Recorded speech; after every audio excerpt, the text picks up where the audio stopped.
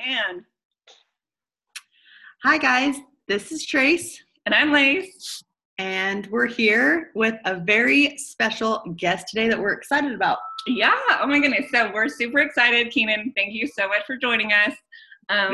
Utah, right? Yep, all the way in sunny Utah County. Hey, we're in 107 degrees we're out nice here. And sunny out here in Arizona. Sunny, 85 degrees sunny. Yeah, but sunny. If we have some lip sweat going on, don't mind us. We're just outside in 115 degree weather. That's okay. It looks good.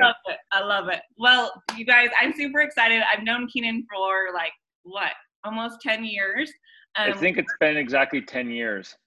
Yeah, 10 years. We worked together in college at Utah State, and he's just been such a good friend, and it's been so awesome seeing what you've been able to do and just be someone that I've been able to stay in touch with and talk politics and talk life. So thank you for that. We are super excited to have you on. And I think we should just kind of dive right in and have you share a little bit about your background in the political arena. Yeah, I'm happy to. So it all really started, I think, in college, just taking regular political science 1100 as a freshman, coming home from my mission. And I had a professor, Professor Michael Lyons. And I remember the first day he came into the class, he said, the first thing I want everyone to know and to get out of their mind is that one person cannot make a difference in politics. And I remember being like, whoa, okay, so he's just going to throw everything I learned my whole life out the window, immediately. Every teacher, every elementary teacher, school teacher saying everyone matters. And he's like, no, you don't matter. Let's just, get that out of your mind. As you think you are. Huh? Yeah. No, literally. And I remember thinking okay, well, this guy's got a lot to teach me. Let's do this. And I just kept taking his classes and kept taking his classes. And by basically almost my senior year, I to be honest, I had never met with an advisor or anything. And I was like, I better check out online to see kind of where I'm at school-wise. And I was 3 classes away from graduating in political science. And I was like, well, just by kind of just letting my interest guide me, right? It was I'm going to learn about federalism this semester, and I'm going to learn about international relations. What was that? By default, you knew where you were. Totally. I found kind of my tribe within just a few professors, and I basically just took every class that they taught. He was one of them, and Jeannie Johnson was another one who's just a brilliant, former CIA, and it was a great experience. And while I was, working with Lacey, I got to know the chief lobbyist for the university, Neil Abercrombie, and Neil kind of grabbed me in the hall at Old Main one day and said, hey, do you have an internship? And I said, I hadn't even thought about an internship. And he's like, I've got one. You got to come in. Let's interview. And he pulled me in, and he basically did everything and set me up with Rob Bishop's office, Congressman Bishop from Utah's 1st District. And so I went to DC, and right when I got out there, I immediately fell in love with, just the idea of wearing a shirt and tie and having a badge that got me to go anywhere in the US Capitol. And even as an intern, you're walking around just feeling so important. Yeah. And, you know this about me, but not anyone else who knows me, but I tend to push boundaries to see kind of how much I can get out of something. So I would go into rooms that it says members only. So it's very clearly only for members of Congress. Mm-hmm. And I'm just walk through. I'm someone will stop me if they don't want me to go in this room, and I just walk anywhere in the Capitol building. And I love that building. I love Rob Bishop. He was a school teacher for 28 years, and I was a constituent correspondent. Uh-huh. So I would write his letters, right? And so and then he would basically read them all, get a red pen, and just correct everything. And even as far as are you dumb? ? Why would you write this? And I'm I don't know. I kind of just guessed. You had really thick skin, or you had to get thick skin really quick? Oh, I had thick skin from day one. I mean, from every, I have 2 older brothers, an older sister. I was gonna say, when you're someone who likes to push the boundary, you're probably someone who has thick skin.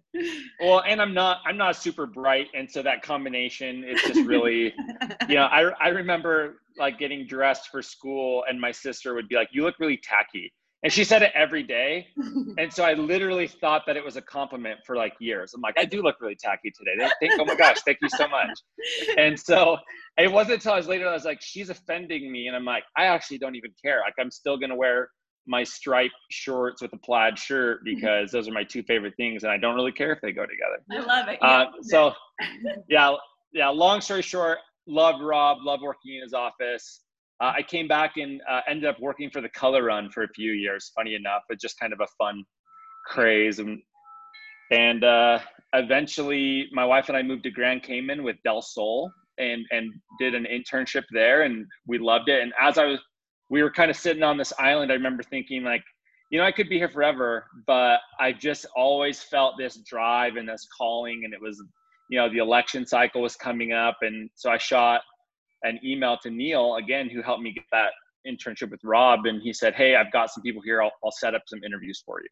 And I came home and he had interviews for me set up with lobbyists, with all kinds of people. And I had my first foray into, politics, really kind of the non-government side, more on the political campaign side with a company called DataElect, working for Abby Cora, who's now Abby Evans. And she was brilliant. I mean, it was the funnest. She's just a data genius. And, and learning from her, being with her every day, we ran a lot of state and like just local races, which was so fun. Very different than the more national races, I would imagine, and the congressional races. She was tied in with the Mia Love campaign. And she was doing the data for the Mia Love campaign. So one day I'd walk in and they're like, hey, we really need a part-time volunteer coordinator. Can anyone do that? And I was like, hey, I did that for the Color Run. Like I would have to, recruit volunteers to come do it. So I'm happy to do it. And they're like, okay, Keenan will do it. And so I started out 20 hours a week doing that, and another 40 hours of work a week at DataElect, running state, House, and Senate campaigns. And then one day the communications director, his name's Boyd Matheson, who was Mike Lee's chief of staff. He was the president of the Sutherland Institute. He's now the editor-in-chief, or maybe the opinions editor at Deseret News. Just sharp guy. I mean, chief strategist at Trillium Strategies, is brilliant. And he's like, hey, are you good at writing? And I'm like, I think I'm good at writing. I'll take a whack at it. And he's like, yeah, why don't you write? What's that? Oh, I said, you always had the attitude of like, why not? I'll figure it out. And I love that. No, I know. And that was literally, yeah, I did every job I've ever had. It was at the Color Run. It was the same thing. I started out as a 1099 employee, just like whatever the lowest work was. And they would be like, hey, we need someone to go and put toilet paper in all the porta-johns. And I'm like, I'll do it. And I would just run through and like make it fun and make a game out of it. And I never said no to any job, no matter how low it was, no matter how much it sucked. And it was eventually like, okay, we're going to make you a race director now. And I eventually worked my way up to being, in a full-time job with them. And it was great. But same thing with the Mia Love campaign. It was, hey, write this opinion piece and let's see how you do. And it was like, oh, great. Now I want you to write social media posts. And I'm like, okay. And then one day we get an email that's like, hey, Boyd left to go be the president at the Sutherland Institute, which is a conservative think tank in Salt Lake. You're the only one that knows all the passwords to all the social media. So I need you to be the communications director now. And I'm like, okay. So I immediately just start Googling, like, what does a communications director do? And how do I do what I'm doing? And luckily it coincided well with my final year at George Washington University in my master's program, doing a master's of political management, which is mostly strategic public relations, legislative affairs, campaign affairs, things like that. So I wasn't necessarily flying blind. I think I probably make it seem a little more loosey-goosey than it really was. But the reality is it was just a scenario of like right place, right time, and allowing myself to accept a lot of opportunities. I think the fact that you aren't scared to say yes speaks volumes. And I think that's something for all of our listeners to learn from. I think so many people just are scared of that outcome. And it's like, yeah, you might fail a couple times. You might say or do something real dumb, but look where you are now. like, it's amazing to see. Well, I could tell you right now, there was more than a few times I said or did something that was dumb. Like I worked for Mia Love, and Mia Love is sharp. I mean, she really knows her stuff, and she works hard. And what's hard about her campaign is that, being a woman in politics, she's under a microscope like no one else. Being a Black female Republican, she's under an even smaller microscope. And so any little thing that we could give to the Democrats, the DCCC, which is basically the division of the Democratic National Committee that runs congressional races for the Democratic Party, I mean, they were just on us. Every little thing we did, they would turn it into a fundraising email for the Doug Owens campaign. And so there were a few times where I would write a post and I would share it, and then I would immediately get a text from her or someone that's like, take that down, take that down, take that down. And I'm like, oh no. And I'm like, and it wasn't like a massive population, but I mean, her Facebook had 400,000 or 500,000 people that followed it. Yeah. I mean, it was not uncommon for each post to have millions of impressions, right? And so imagine that being my first social media marketing job. Like it's a lot of anxiety to say, because a lot of those smaller races, it was just like half of one county in Utah, and it was like a rural county. And it's like, yeah, he has 112 people that follow his Facebook. Like whatever I post, like I could post whatever I wanted on there and people are going to like it and be like, way to go, Brian, you're going to do great this year. We're voting for you. We got all the cousins out. So, if all the cousins come out, he's going to win. Oh my God. You know what I think is so interesting too, is the fact that you were working with a woman that happened to be Black, a Republican, and in Utah. I feel like those are like the perfect storm. Yeah. I mean, it totally. And the thing about her is when you get to know her, she's easy to not like if you only listen to the opposition, right? They're just like, oh, she's this and she's this. And it's like, whoa. But you meet her and you're like, oh my gosh, she is amazing. She's sharp. She's so funny. She's fun to talk to. She remembers people's names. Like that to me is huge. I remember multiple members of Congress that I've sat in meetings with where, I've like the 7th, 8th, 10th meeting, and they're like, oh, and what was your name? I'm like, I'm Keenan. I work for me. And he's like, that's right, Keenan. I'm like, okay. And I would see him in the airport and he's like, oh, I'm like, hey, how are you? And he's like, hey, have we met? I'm like, yeah, we've met, a dozen times now, but yeah, don't worry about it. I'm just, low-level guy. You don't need to remember me. And she remembered everyone. We would be in Nephi or in random parts of Sanpete County, and we would walk down the street and people would be like, Mia, and she'd be like, hey, Frank. And I'm like, Frank? Like, who is Frank in Mount Pleasant, Utah? How do you know him? And it's like, it was just really interesting. She was great. And, I could talk about this subject for a long time and tell me if you want me to stop. But the thing that's hard for a lot of people, or really for the Democrats, is she kind of goes against everything that they say Republicans are, right? That we're a party of old, white, rich men. And she was literally none of those things, right? And it was like, I wouldn't say she did fine financially, I assume, I don't know. But, she was a Black mom. Yeah. And she was living in Utah, and she's a Mormon, right? And she just blew up everything that they say we are. Yeah. And so it was so easy for her to be a member of the Black Congressional Caucus, right? And be the one of 2 Republicans in the caucus, the only female Republican in the caucus. Wow. Right? And just be the voice of, Republicans there. And she had so much respect that she had her Democratic colleagues who would come to Utah and stump for her against Doug Owens, someone who would be, a Democrat. That's how much they loved her on both sides of that. I mean, I know he's kind of frayed into the background, but Trey Gowdy was her, if you all remember him from South Carolina, Trey Gowdy was kind of her mentor, and Paul Ryan. And these are people who they just kind of clung to her like a magnet, because they could tell, like, she's special. Yeah.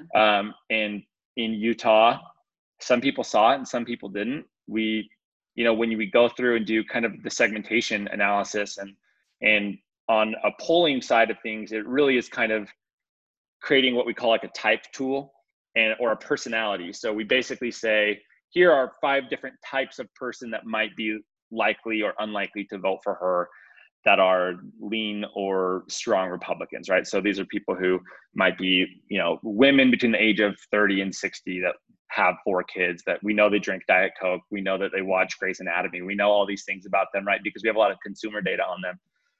There was whole swaths of them that when you would call them and say, hey, can we expect your vote? And everything about them said, like, of course they would. Any Republican, they should be voting for any Republican. They'd hem and haw and they'd say, oh, well, I don't know, she doesn't quite represent us. And you're like, whoa, what do you mean she doesn't represent you? Like, what about her? And they could never quite nail it down, right? You could say, like, is it her stance on abortion? No. We're aligned there. Okay, is it stance on national defense? Is it her stance on Second Amendment? Is it her, like, what is it? Trying to really nail it down. And at the end of the day, it's like, there's just something about her. It's like, okay, well, we know what that something is, right? And that something for some people is that, for older generations more specifically, is that she was Black, which is a hard thing to hear. It's such a hard thing to fathom in 2016. Yeah.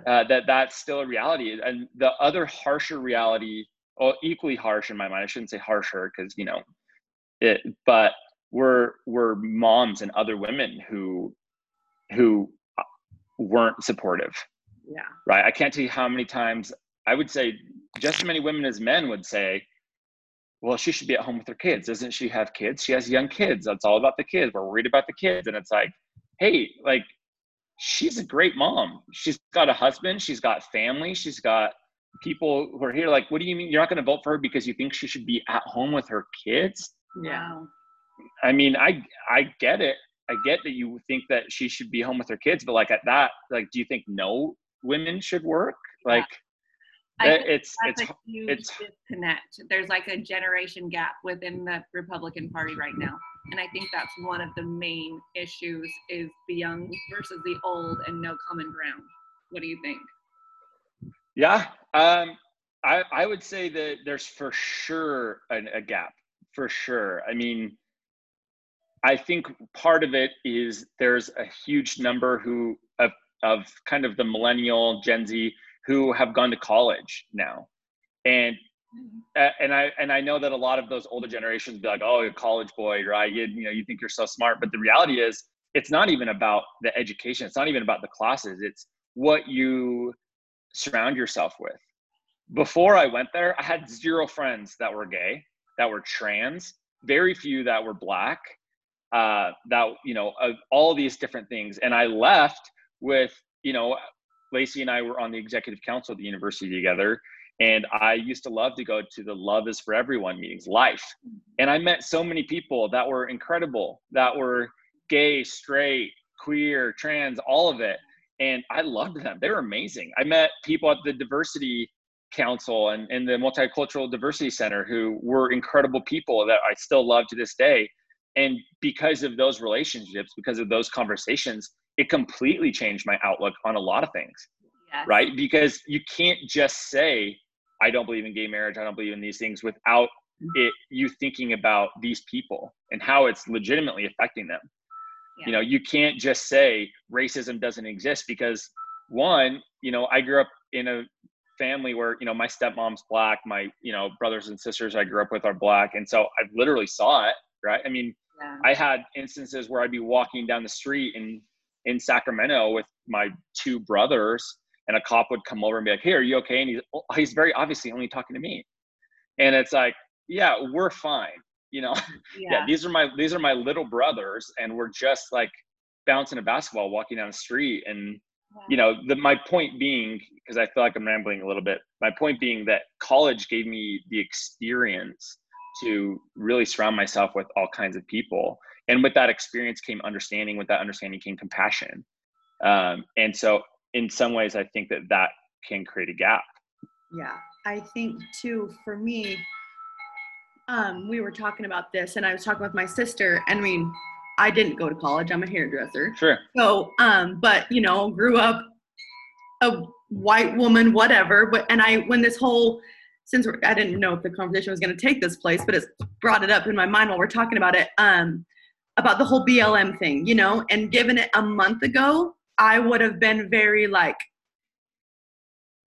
you're not, stop it. You're not and then I realized, like, through talking to people and realizing of, like you said, being understanding and opening my mind. I didn't go to college to learn that. I had to really just look inside and of myself and understand their side of it, and that everyone has their own feelings and their own whether we agree with it or not. Like, they feel that's that's how they feel, and it's never going to go away, and this racism is going to stay together if we don't bridge that gap somehow, because not everybody's going to college, or not everybody's. It's just being more, everyone needs to be more open and understanding to understand, Totally. Well, be open to experiences. Yes. Be open to meeting people.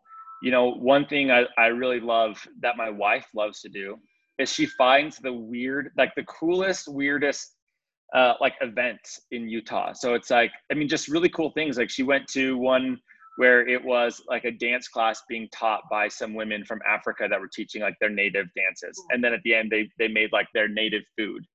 And, go to that and meet these people, right? Yeah. And I think that it's okay to accept and understand people and love people, and know that doesn't mean you're going against who you are as a person, or your religion, or whatever it may be that you got in your head about why you don't agree with these people's choices and actions. Like, that's not your place to worry about that.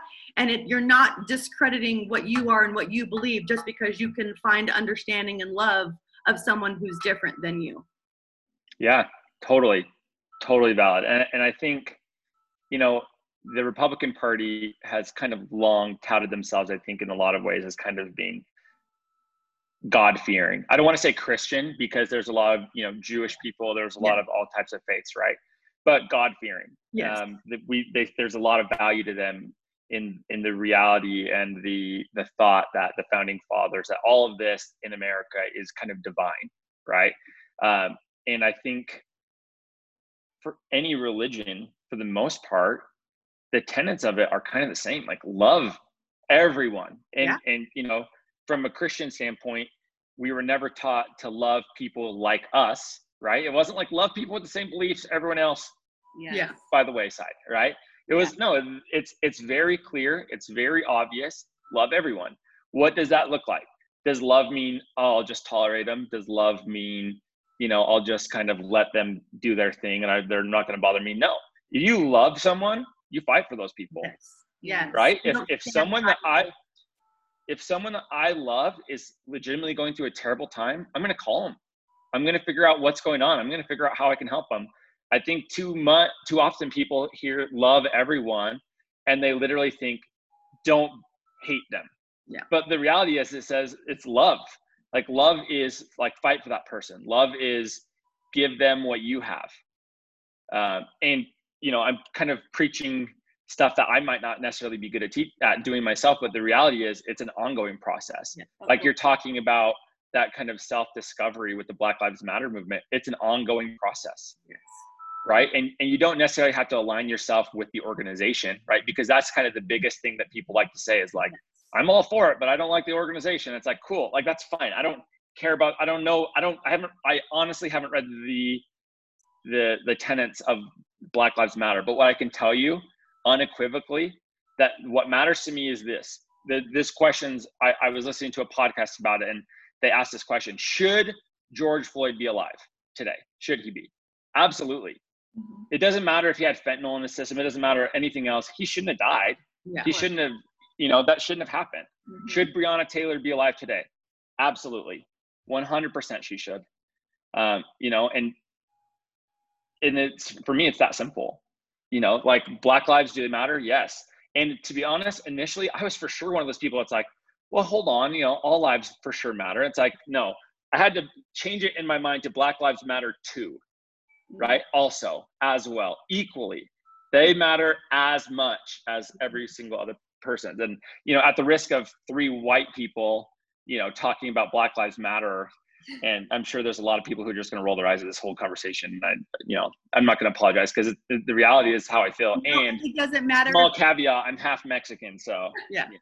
And if even if it was like I said, talking to one friend who kind of helped change my perspective, if this small conversation can change even one person's perspective, that it can continue on down the line to help change people. Because I think, like we said, whether we agree with their deep ancestral trauma that's been ingrained in them, it's never gonna end and go away if we don't find a way to love and accept and have compassion for them, despite what we feel. That's how they feel, and it's real. For sure. And I think too, something to think about, and we can kind of, maybe this can be a parting thought, and we can move on to other things, but I think we also can't have the mentality that like we're going to solve it. Yeah. Like it's not going to go away. There's people out there that just don't care, that are just the opposite. And that's what they're going to teach their kids, and that's what their kids are going to teach their kids. But it means we have to fight against it constantly.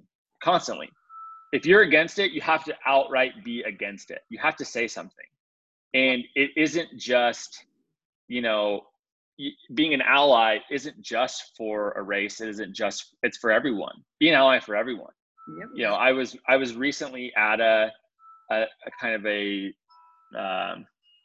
was kind of a round table, right? And they were talking about Black Lives Matter and the movement and everything. And later on, one of the panelists came up to me, and we kind of were talking about someone, and they're like, oh, when is that person going to come out? And I'm like, whoa.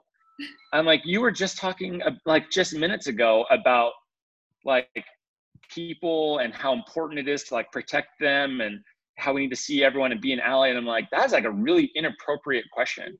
If that person is not ready, it is not our job, it's not our prerogative to make assumptions of what their preference is, 2, when they should come out. And I was frustrated, and I said something, and I walked away being like, that person, that might have burned a bridge there. But I know I wasn't rude, but I was very clear that like that's not a conversation that I'm okay with having. Good for you. If you can't be an ally for one thing and not the other things. Like if you're an ally, be an ally for people, right? Fight for people. And move on from that, Keenan. Fight for people, and I would say fight for what it is that you believe for. I know there's so many younger people, especially, that want to get involved. I feel like right now is kind of a crucial time for many people, but they don't maybe know how to get involved.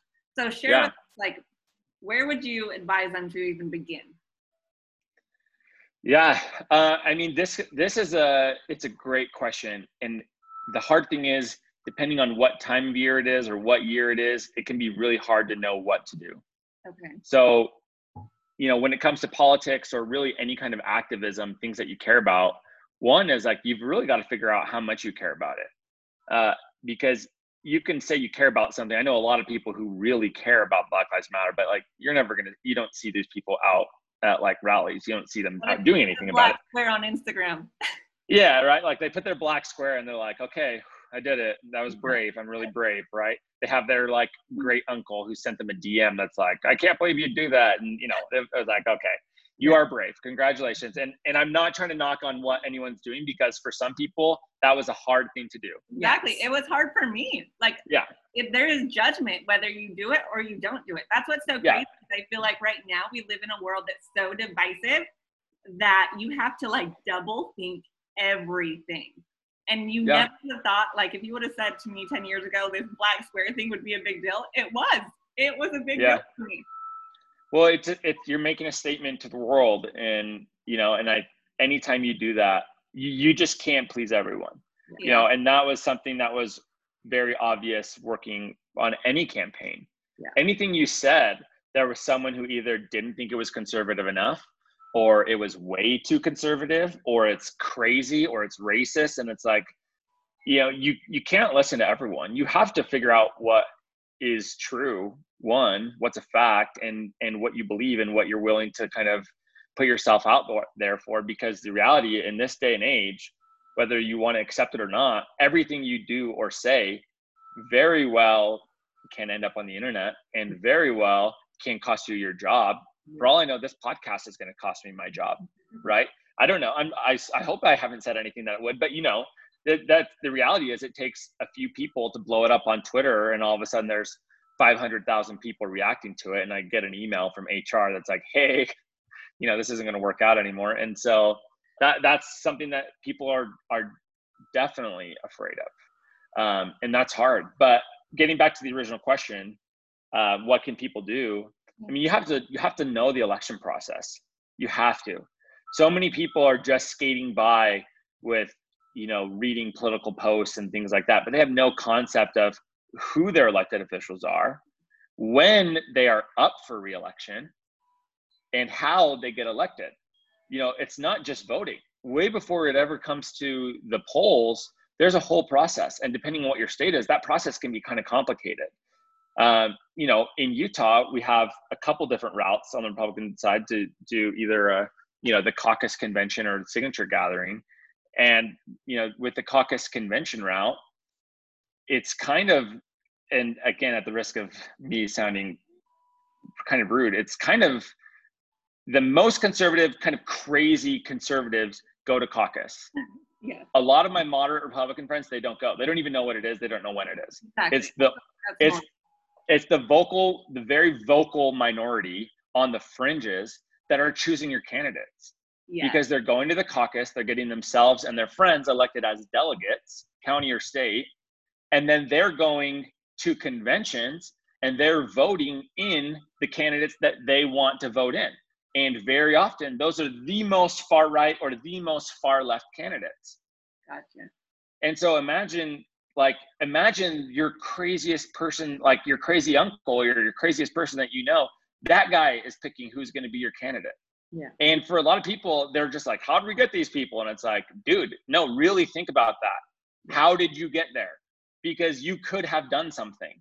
Part of the electioneering process or campaigning is saying, okay, we have a candidate that we think can win. What we're going to do is we're going to go to that community. We're going to find that neighborhood and we are going to stack that caucus with this guy's neighbors. We are going to just bring everyone there. Everyone there is going to go in and vote for only our people to become delegates, okay? These are people that we want. Now, those delegates are going to vote for our candidate. Now our candidate's on the ballot. Does that make sense? Yeah, total sense. And it's like, and it blows my mind every time. Like, I know it, but just hearing you explain it is crazy. Yeah. Yeah. And in Utah, there's another process. It's, you know, the signature gathering. There's another route that you can go. Basically, you have to get a certain amount of signatures of registered Republicans in your district or whatever voting area, and then you can be on the ballot as well. Okay. And so there's kind of two paths. So, you know, at convention, if you normally, before SB 54, where we allowed the signature gathering, you used to be able to just, if you got 60% of the votes at convention, you were the candidate. And you just kind of won outright. If not, it goes to a primary. And so now you get a scenario where we have kind of like we just had with the Utah governor's election with, you know, 4 great candidates who, you know, went out there and got the signatures themselves, knocking doors. They definitely didn't hire a signature gathering company who hired 100 people that just knocked doors all over the state. So you can literally buy your spot on a campaign or on a ballot at this point. You totally can. Wow. If you've got a couple $1 million to spend, we could get both of you guys on. You can be running mates. You can be on the ballot for just a couple $1 million. We can do it. Trace and Lace, 2024. You can bend the last. Right. I'm not saying it's easy. I'm not saying that's like I definitely oversimplified it. Right. But the reality is, that's kind of how it works. And there's a lot of people who hate that that's how it works, because those people love electioneering and they love getting into the delegates and kind of swaying them, right? When you're getting in an early side of the election, that's what you're doing, is you're calling delegates and you're saying, hey, are you going to run to be a delegate again? No, you are? Okay. And then do you like Mia or do you like Lacey? No, you don't. Okay. And then guess what? Now we know that guy. We got to figure out which caucus to go to vote him out Yeah. and get someone else to replace him. So much goes into it behind the scenes that we never even see. Well, and that's the point. You don't see it because you don't go. Yeah. Right? People don't see, it's there if you just go. Yeah. You know, if you want to get involved, go to a campaign office or like it and DM them on Instagram or Facebook and say, hey, I want to help. They would love help handing out flyers, doing honking waves. I mean, the easiest thing you can do is put on their t-shirt with a sign and go on a corner somewhere that says, you know, honk if you like so-and-so. Yeah. You know, you're going to get some honks, you're going to get some birds, you're going to get it all. Yeah. But, you know, it's not hard. And if you're serious and you want a career in it, or if you're thinking like, hey, I think I could be, you know, the next Olivia Pope, you know, what I know, you know, then what you can do. I just want her clothes. Just her clothes. Yeah, that's good. No, but if you want to be like, you know, if you legitimately want to be in political affairs and you want to be an operative, go, like a lot of people started literally just as volunteering. Yeah. Get to know the people who are working on it. If you've been volunteering and you're dependable and you say yes, right? Take on more and more and actually show up when you say you're going to show up. When there is an opening, they're going to talk to you first. Yeah. Right? And then as you do it, you're going to go on to all these conventions and you're going to meet people from every other campaign in the state because you all are kind of going on the same road trips, right? You're going to all the same counties, doing the same Lincoln Day dinners and county conventions and all this. And, you know, at the end of it, you have this whole group of friends and, you know, it's like, hey, what are you guys doing next? What's the next campaign? Where are you guys going to work? Right? And all of a sudden you have a network. You could do that in a year. Yeah. If they're serious about it. One thing I think that's super cool that you said that I want to just make sure that we highlight, because I think it could be, you can take this and go any direction with it, is the fact that you were never scared to start at the bottom and work your way up. I think there's so many people now, especially younger people who maybe get out of college and we think that we need to start, you know, at a certain level. And for most people that will never happen. And you are never scared to, like you said, you were the boy who brought the toilet paper to the porta potties. Like, so yeah. I think that's so crucial for especially young listeners to realize, like, we all start somewhere type of thing. Well, and be humble and accept that you don't know as much as everyone else. Yeah. I was going to say, I think one of my favorite things you've said is in the very beginning when you went in with your professor and he was like, you don't know, like, you know what I mean? And your first response was, okay, I got a lot to learn from this guy. Instead of being like, this guy's an idiot. He's going against everything I've ever been taught. I'm out of here. You went into it with an attitude of, all right, I got a lot to learn. And I like, as soon as you said that, like I wanted to comment it this whole time because I like loved that you said that. Yeah. And I just kept talking and talking and talking. You did. And I didn't want to cut you off. You know, I finally got it in. What's interesting about Professor Lyons is he's brilliant. He's a staunch Democrat. And so we would kind of, you know, I've always been kind of the lazy man's Republican in a lot of ways. You know, I was really close friends with, Lacey knows her, Kirsten Rappley, who is, Lieutenant Governor, soon to be Governor Cox's chief of staff for the last few years at Utah State. And she's just hardcore Republican. You know, her dad was a state congressman and state house. And she would always just be like, you know, you're Republican. Why do you fight it so much? I'm like, I don't fight it. I just don't flaunt it. Yeah. You know, and some people don't like that, but you know, I worked for a lot of candidates that I'm not nearly as conservative as them. I'm not like, but you know what you learn, and this is something you want to learn if you want to be a volunteer, if you want to be, you know, a political operative, you don't have to align on everything. Yeah. Yeah. You don't, you just have to, you just, honestly, all you have to do at the end of the day is be able to get their messaging across confidently, and just, you know, go from there. There's a lot of times working for Mia or working for other people that they'd say, well, what's your stance on this? I'm like, my stance doesn't matter. Yeah. Like, it just doesn't matter. And I would have some people who would really try to dig in with me. They're like, no, really, but what's your stance? And I'm like, it doesn't matter. No one cares. Like, why does anyone care what my opinion is on politics? Like, I can't vote for, like, you know, legislation. So who cares? No, You know, I love that. do I think the moon landing was real? Maybe. No, I'm just kidding. Are birds drones? Definitely. The world is for sure flat. I've kind of taken on the mentality of like, you know, I just take everything a step further. So when someone is like, I think the earth is flat, I'm like, you think the earth is flat? Like, I don't even know that this is all real. And they're like, what? I'm like, yeah, it's a simulation. And you just take it weirder, and then they just, you know, they leave you alone generally. So I do the same thing with, you know, people are like, global warming is a real problem. It's like, you think it's a globe?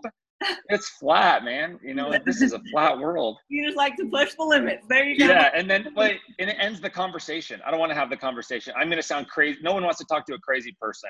Yeah. If I sound crazier than you do, you're going to end the conversation with me. That's amazing. That's like when people used to ask me when I walk out in public with all 6 of my kids, I'm like, they're all yours? And I'm like, no, I still have them, but now I have to be careful. I can't use that joke anymore. I know, yeah. No, really. Yeah. You'd be like, I came in with 4. How many is there now? There's 6. Yeah, I just collect them as I see them. You know, no big deal. Yeah. Little redheads in a row. Oh, well, Keenan, thank you so much for joining us. This has been so fun. And I think I can speak for myself and everyone. We learned a lot, not only about politics, but about kind of your approach to life and how you've gotten to where you've gotten. I want to end with one question. I want to know, and I didn't even like kind of prep you for this one. Oh, good. No. We have younger listeners who are kind of starting careers. What is your one piece of advice that you would give to them? Oh, man. Can I give 2 pieces of advice? Yeah. Okay. Sorry. They're kind of the 2 most important things to me. And they guide every interaction I have, whether it's career or not. But one is you need to learn to see people as people. And if you want to read a book that would help, read Leadership and Self-Deception by the Arbinger Institute. That book changed my perspective more on people than anything I've ever read in my life. And when I say people as people, I mean, quit seeing them as a hand up or a way to get in something, or, you know, see them for who they are. Have conversations, remember their name. Take genuine interest in who people are. I honestly hope that everywhere I've ever worked or every person I've ever interacted with left that being like, dang, he was really nice. And like, he not just nice, but kind, right? Because there's a difference, right? Nice is just surface level. Kind is like, he really like took the time. I could tell he was engaged. When I'm having a conversation with them, I'm not looking off on the side. I'm not looking at my phone. I'm not looking at my watch. I'm talking with them. When I see them again, I'm going to bring up their kids. I'm going to bring up their vacation. I'm going to bring up whatever. And I want them to know that, like, I genuinely care about people and I like people. So get to like people. If you're one of those people that just says, oh, I just don't like people. It's like, dude, no, you're just kind of you're just not, you know, you're not, I'm not going to say it because I don't know what the listenership is here, but like, you're not a good guy. The other side of it is, like you mentioned earlier, just say yes, like take risks, get out of your comfort zone. Be like, you have to be able to, if someone says, hey, who can take this, do it. Just go do it. Even if you fail, who cares? Just try. Because you might realize that you're actually really good at something you didn't know you were really good at. Thank you so much. And I can say firsthand that you definitely practice what you preach. You're a whole big reason why we're even here today, because starting a podcast is not easy. It's scary, and there's a lot of roller coaster rides. We won't show our text thread of when we were freaking. Keenan has been like the best. So we owe you, and we're so grateful for you. And yeah, thank you so much. So good to see you. Yeah, no, I appreciate it. And you guys are great. Really grateful to come on here if you ever need moderately conservative political commentary. Give me a call. We'll remember to contact you for the moderate view. Yeah. Okay. Thanks, Keenan. Bye.